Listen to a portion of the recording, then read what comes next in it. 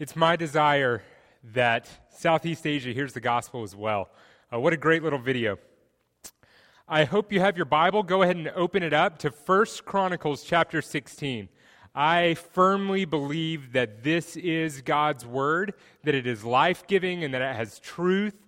And so I am very excited to get to share with you from it this morning. While you're turning to 1 Chronicles, let me tell you a little bit about what's going on in this book. In our Bibles, Chronicles, the book of Chronicles, is divided into two books.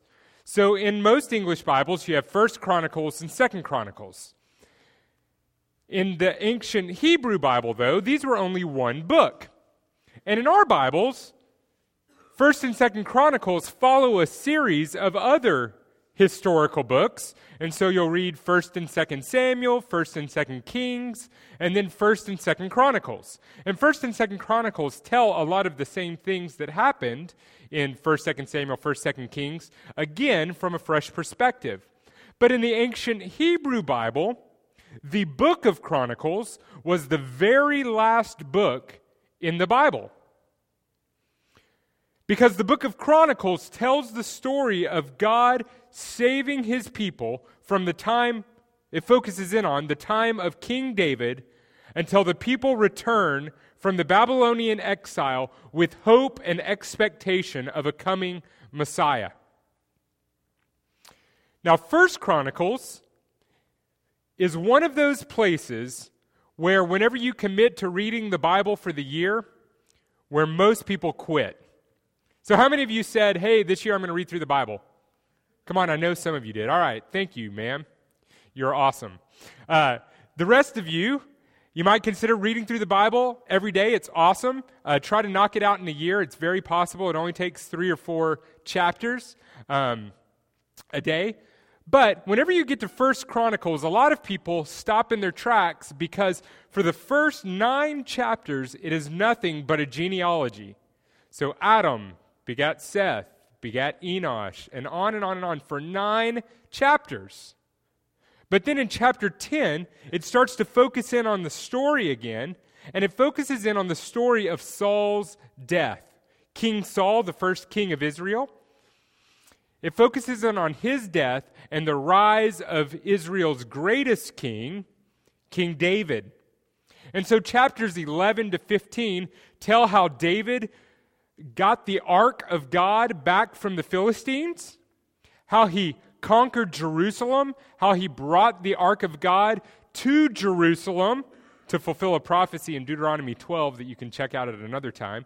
And once the ark of God was back in Jerusalem, David was overwhelmed with joy and composed a psalm. And so now, by God's grace alone, 3,000 years later, you and I can open up our Bibles and read that very psalm that he wrote, because it's written for us in 1 Chronicles chapter 16, verses 8 to 36.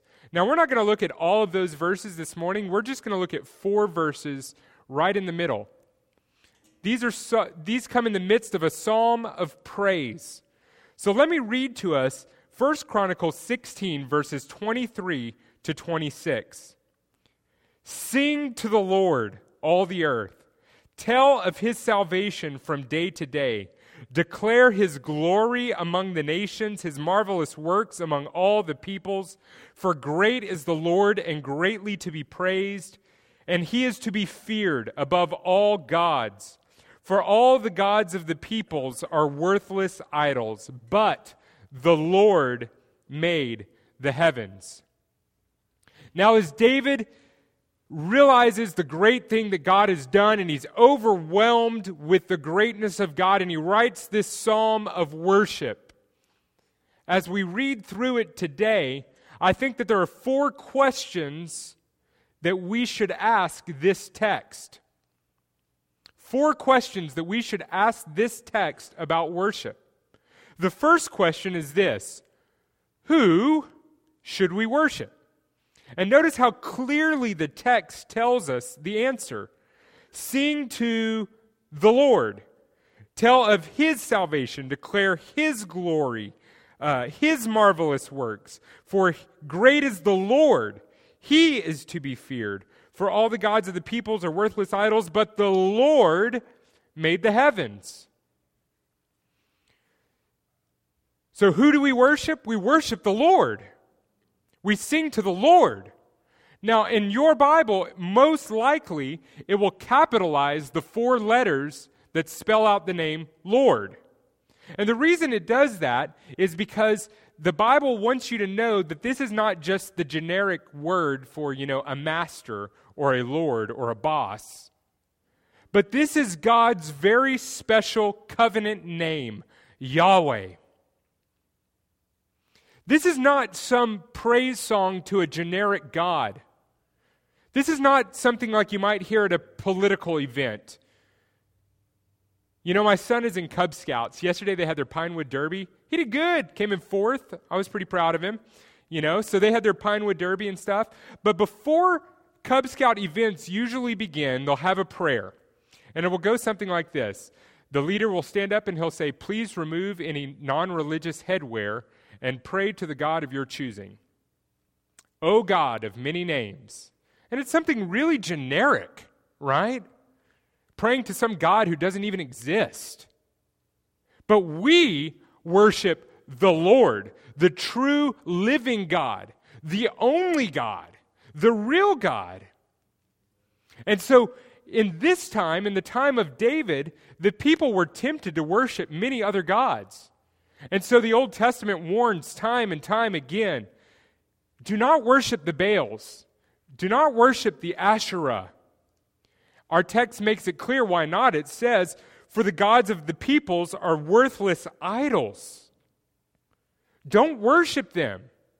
Avoid them. Stay away to them. Worship the Lord, the God whom you know, the God who drew Abraham from amongst the nations, who called him out from the nations and brought him to the land of Canaan, the God who made the heavens, as verse 26 says, the God who, when his people were in bondage in Egypt, brought them out by his power, the God who spoke to them from Mount Sinai, the God who with his very finger wrote the 10 Commandments and gave them to Moses. This God, this is the God that you worship. And that's for us today as well. Who do we worship? We worship that God. We worship the Lord, the Father, the Son, the Spirit, who has revealed himself in the person of Jesus Christ, who came and lived among us and gave his life as a sacrifice for our sins and rose from the dead so that we might live forever with him. That God is the one that we worship. Now, there are plenty of people who want to draw us aside and say, well, we all pray to the same God. Just come with us and we'll pray to this God. Pray to Allah. Pray to Brahma. Pray to generic God of many names. But this text makes clear there is one God whom we worship, the Lord. And so it says, sing to the Lord. So who should we worship? The Lord. When should we worship? Notice what it says here in verse 23. We have some time words here. It says, tell of his salvation from day to day. Now, day to day does not mean occasionally. It doesn't even mean that you set apart a time each day to tell of his salvation. That's what I would like to do. I'm a type A person, and so I use this app on my phone, OmniFocus, and I put everything in there in my to-do list, and I like to check it off. Do we have anybody in here who likes to, to-do lists and check it off? Anybody? Yeah, about half of you. Awesome. So I would love to be able to say, tell of his salvation, check. But that's not really what this means either. Whenever the Bible uses this phrase day by day, it literally means continually. Let me read a couple other passages to bring some clarity to it. You probably know this passage well out of Deuteronomy 6, verses 6 to 9. It says this, and these words that I command you today shall be on your heart. You shall teach them diligently to your children, listen to this, and shall talk of them when you sit in your house, and when you walk by the way, and when you lie down, and when you rise. You shall bind them as a sign on your hand, and they shall be as frontlets between your eyes. You shall write them on the doorposts of your house and on your gates. So when should you tell of his salvation according to Deuteronomy 6? Well, when you wake up, when you go to sleep, when you go out of your house, when you come in your house, when you walk along the road, when you're at your job, whenever you're at your school, everywhere, constantly talk of his word and the things that he's done. Another passage that makes this clear is the very first Psalm. Listen to this. Blessed is the man who walks not in the counsel of the wicked, nor stands in the way of sinners, nor sits in the seat of scoffers, but his delight is in the law of the Lord, and on his law he meditates both day and night.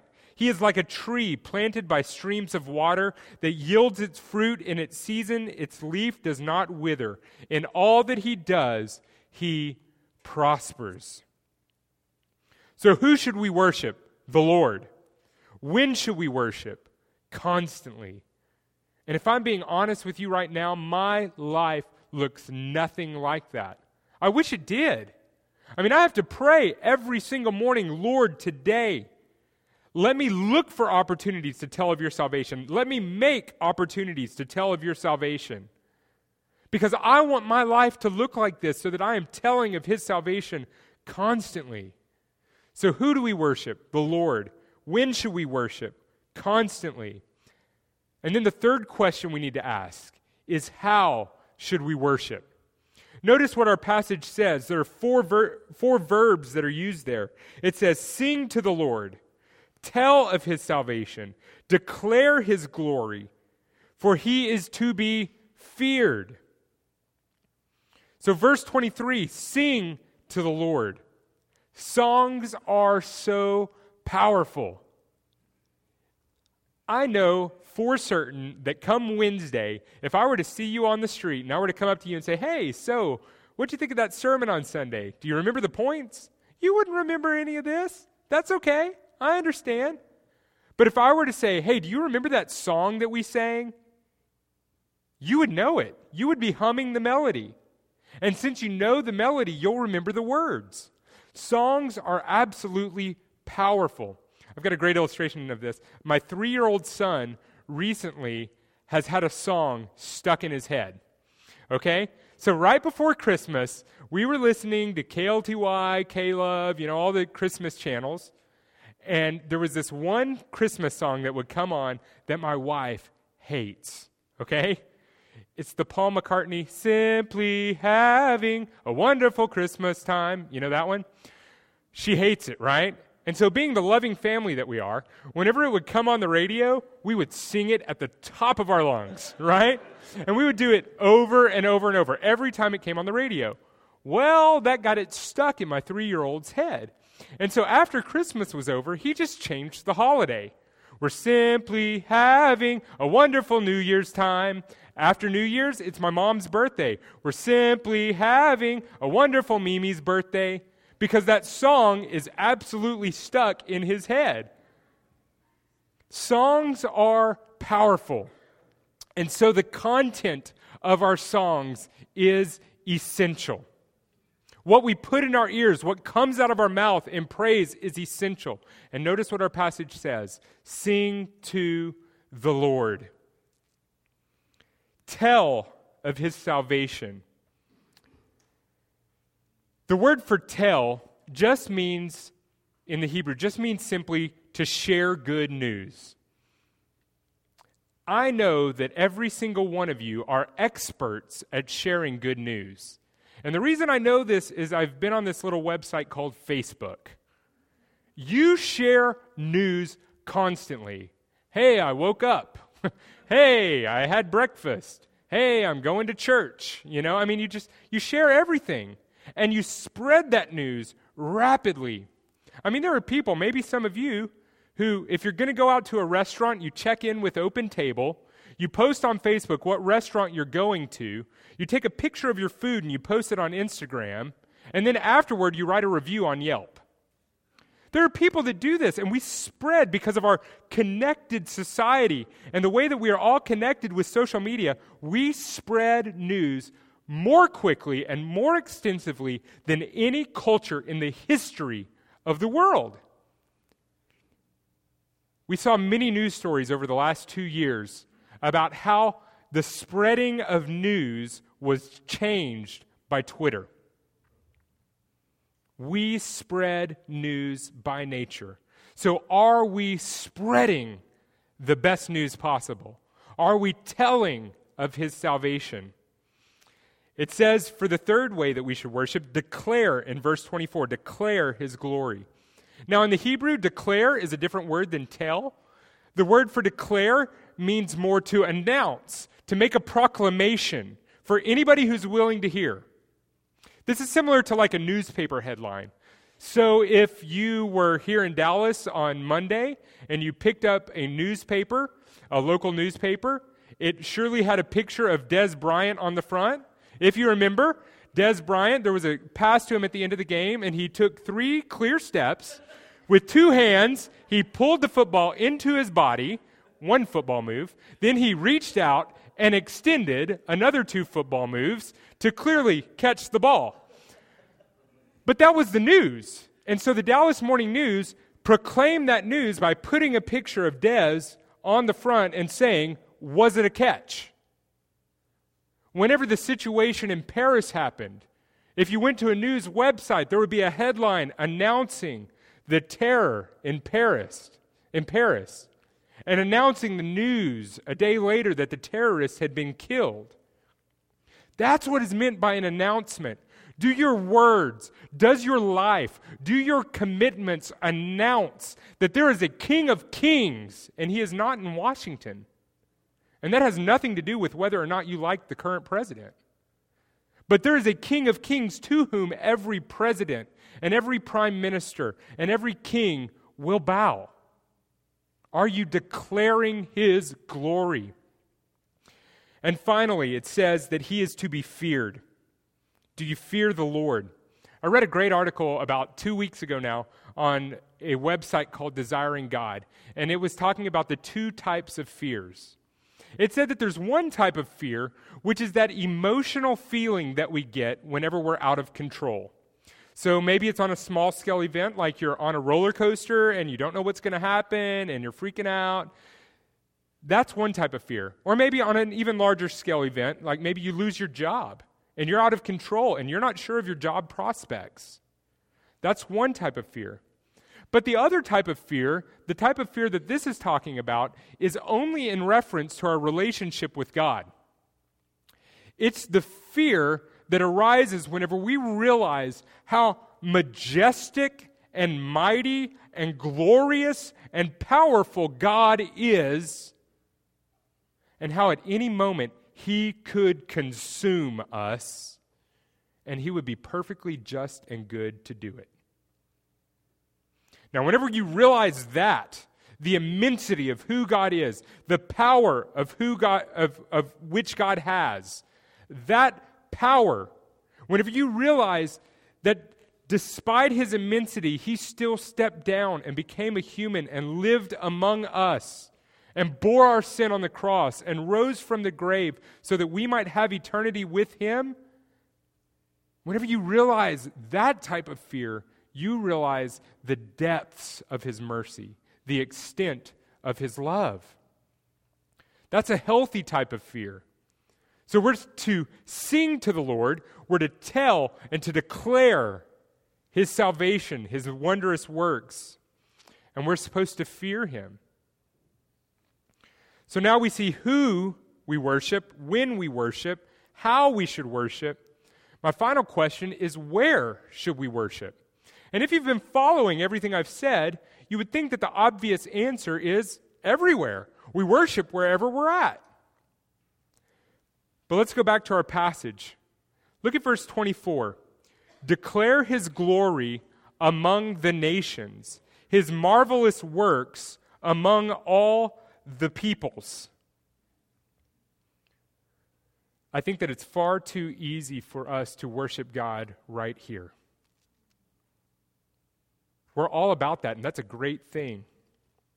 And so the text specifies among the nations, among all peoples, whether you like that people or not, whether that nation causes you to fear or it's a place that you want to go. among all nations and all peoples. This command is found throughout Scripture, from Genesis to Revelation. So Genesis 12, verse 3, God promises Abraham, he says, "In you all the families of the earth will be blessed." So it's right there at the beginning. And it's also right there at the end.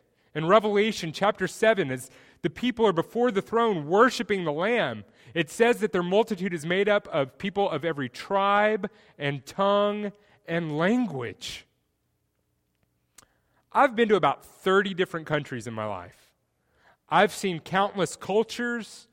I've heard hundreds of languages. It's hard for me to grasp in my mind what it would look like for people from every tribe and tongue and language to worship Him. But His Word promises that they will. And so I know for certain that right now, in the most war-torn areas controlled by ISIS, that there will be people from that area who will be worshiping before the throne. That in the most remote village where today there is no gospel witness, where God's word has not been yet translated into their language, that on that day there will be people from that village, from that tribe, worshiping before the throne. Because God has a majestic plan to get the gospel to them, to redeem a people for Himself from among every tribe and nation. So notice how these ideas, these four questions logically progress. We see who God is, the Lord, the one who made the heavens. And we can't help but want to worship Him constantly through singing and telling and declaring and fearing Him and doing it among the nations. Taking it wherever it needs to go, making whatever sacrifice is necessary to get the gospel to the ends of the earth. At this point, I want to tell you a little bit about our story, which is just one little part of God's big story of reaching the nations.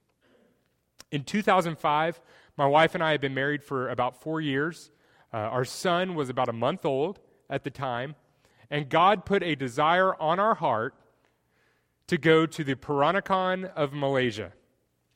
And so, after a long talk one night, in the middle of the night, my wife and I sent an email to the International Mission Board that said, "We think God is calling us to go to Malaysia. How do we get there? Kyle." That was it. And they wrote back the next day and they said, "If God is truly calling you to go to Malaysia, then we are going to prepare you and equip you and send you." And so over the next year and a half, we went through a long application process, and we went through training, and we sold off all of our stuff, our house up in Frisco, everything. We just got rid of it to go, right? And at the end of 2006, we moved to China to study Mandarin Chinese, and eventually we were able to move down to Malaysia. Now, I hadn't studied missiology or any of that, the study of missions in seminary. I love the Old Testament, so I studied the Old Testament while I was in seminary. And so we didn't have this complex strategy of, okay, here's exactly what you do whenever you hit the ground. We had some training. Thankfully, the IMB always trains the people that they send. We had some training, but whenever we got on the ground, our strategy was pretty simple. Let's get to know these people. So we moved into a city of about 600,000 people, under 1% Christian, where there wasn't another church within miles of where we lived. And we moved into a neighborhood because my wife is a godly woman and picked out this neighborhood just knowing that this is where God wanted us to live. We moved into a neighborhood where there was an altar to an idol on every door. And we moved in, and we started just doing everything we could to meet people. We would have barbecues, block parties. I didn't say this in the early service. My wife even had line dancing. It was awesome, right? Like just teaching all these Malaysians how to line dance. We had a kids group on Saturday mornings where she would invite just local mothers and their kids to come over. And we just tried to meet people. And by God's grace, we met this other couple who also, they were a Malaysian couple, but they had a heart for reaching our neighborhood as well. And so we started meeting with them and having a Bible study. And we started inviting neighbors, unbelievers, friends, whoever, just to come to the Bible study, going chapter by chapter, week through week, through the book of Hebrews. And God began to work. And he started to work in people's lives. And we actually saw some people get saved, and I was able to baptize some people. And then as this Bible study grew, the vision that God had put in my heart came to fruition whenever the people in the group said, we should start a church. Of course, I had wanted to start a church from the beginning. That's why we went there. But now we had the people in the group saying, we should start a church. And so I said, okay, so what do we need to do? And they said, I don't know. And so I said, well, here we go. And we started digging through Scripture to find out, what is a church supposed to look like? What does the church do when it gets together? What does the structure of the church look like? All those things. And so we started meeting together for worship in our living room, which is awesome. I don't know if you've probably never had the experience of, having worship service in your living room, but it's great. So we would come downstairs in our pajamas, and we'd sit around the table, and we'd eat breakfast, and then it would be like, okay, time for church. Let's move the furniture. And so we'd move everything, and we'd put a projector up on the wall, and we had this godly brother who would lead worship each week, and I would preach. Sometimes it would be the other way around, and he would preach, and I would lead worship. And God formed a church. And God grew the church. And eventually it grew out of our living room. And since we lived in Malaysia, you can't just go out and start up a church. You can't just go buy some ground and say, let's build a building. Let's start a building campaign, You can't do that. It's a Muslim country. You're not allowed to start new churches. Well, thankfully, a lady in our church who was a pediatrician was able to rent a shop lot behind us on the second floor of a shopping center kind of area behind us. And we started meeting up there. And we couldn't, do the standard things that you might do, put out flyers, hey, our church is launching on this date. We couldn't do that. That was against the law. But we could meet people. As people shared their needs, we could say, hey, we get together a couple times each week to study out of God's book. We'd love for you to come hear what God has to say. And God grew the church. And people got saved and baptized in obedience to him. And today, I got a text this morning from a lady in the church who was asking me to just pray, because now they are, literally standing room only, crammed in this shop lot, praying that they can find a new place to worship because they've outgrown where they're at. They worship together every week under a Peranakan pastor. And so this neighborhood where there was no gospel witness, for as far back as we know, now has a church, now has people who just a few hours ago met together to sing to the Lord, to tell of his salvation, to declare his glory, to fear him. That's our story. But I would be remiss at this point if I didn't ask you, what's your story? How do you fit within this grand plan that God has to reach the nations? I recently heard the president of the International Mission Board, David Platt, just a couple weeks ago. He asked a question that really penetrated to my heart. He said this. He said, considering the fact that we live in the most prosperous, the most technologically advanced country in the history of the world, if God were to come to you and he were to ask, how far did you take the gospel with the vast resources I gave you, what would you say? Man, it cut me to the heart. What would I be able to say? What would you be able to say to God? The International Mission Board for many years has had a tagline that says, pray, give, go. I ask that this morning that you will be an enabler of missions to the ends of the earth in obedience to what texts like 1 Chronicles 16:23-26 say.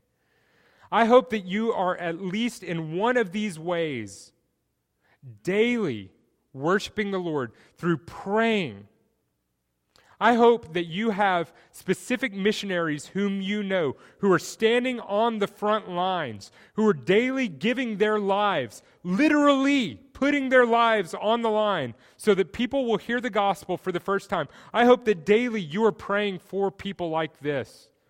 I hope that you have a people group or a nation whom the Lord has put on your heart, and you will not be settled until they are worshiping the Lord. Pray. Give. Today you have a great opportunity to give to the Lottie Moon offering.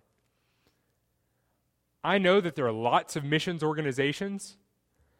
There are all sorts of them right here in Collin County.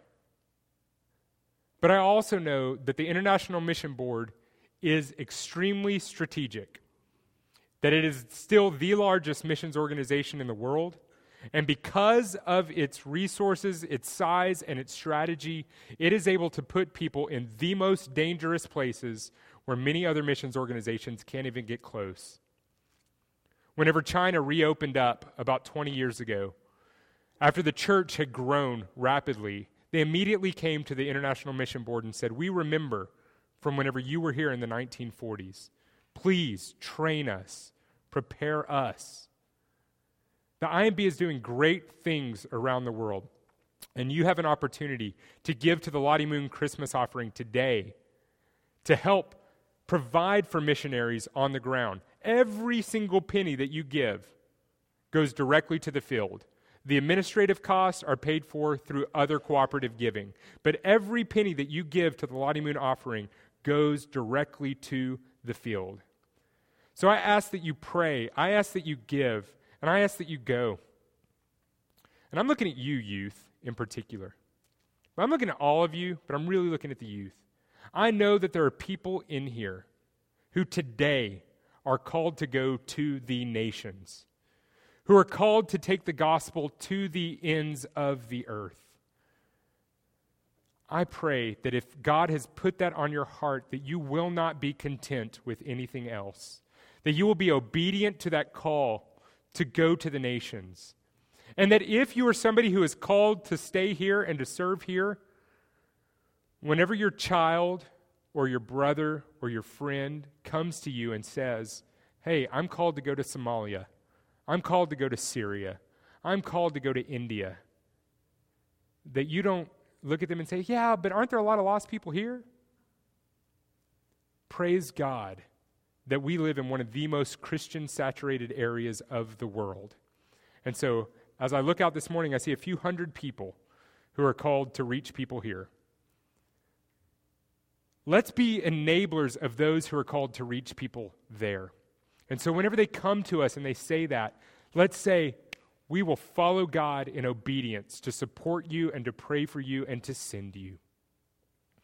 And if you're that person who is called to go, may you be willing to make whatever sacrifice necessary, whether you're 10 years old or you're 85 years old. I shared with the first service this morning, in Malaysia, one of the obstacles that I faced was that I was too young. They wouldn't listen to wisdom from God from somebody who was under the age of 60. We need older people to go to the nations just as much as we need 18 and 19-year-olds who are willing to put their lives on the line.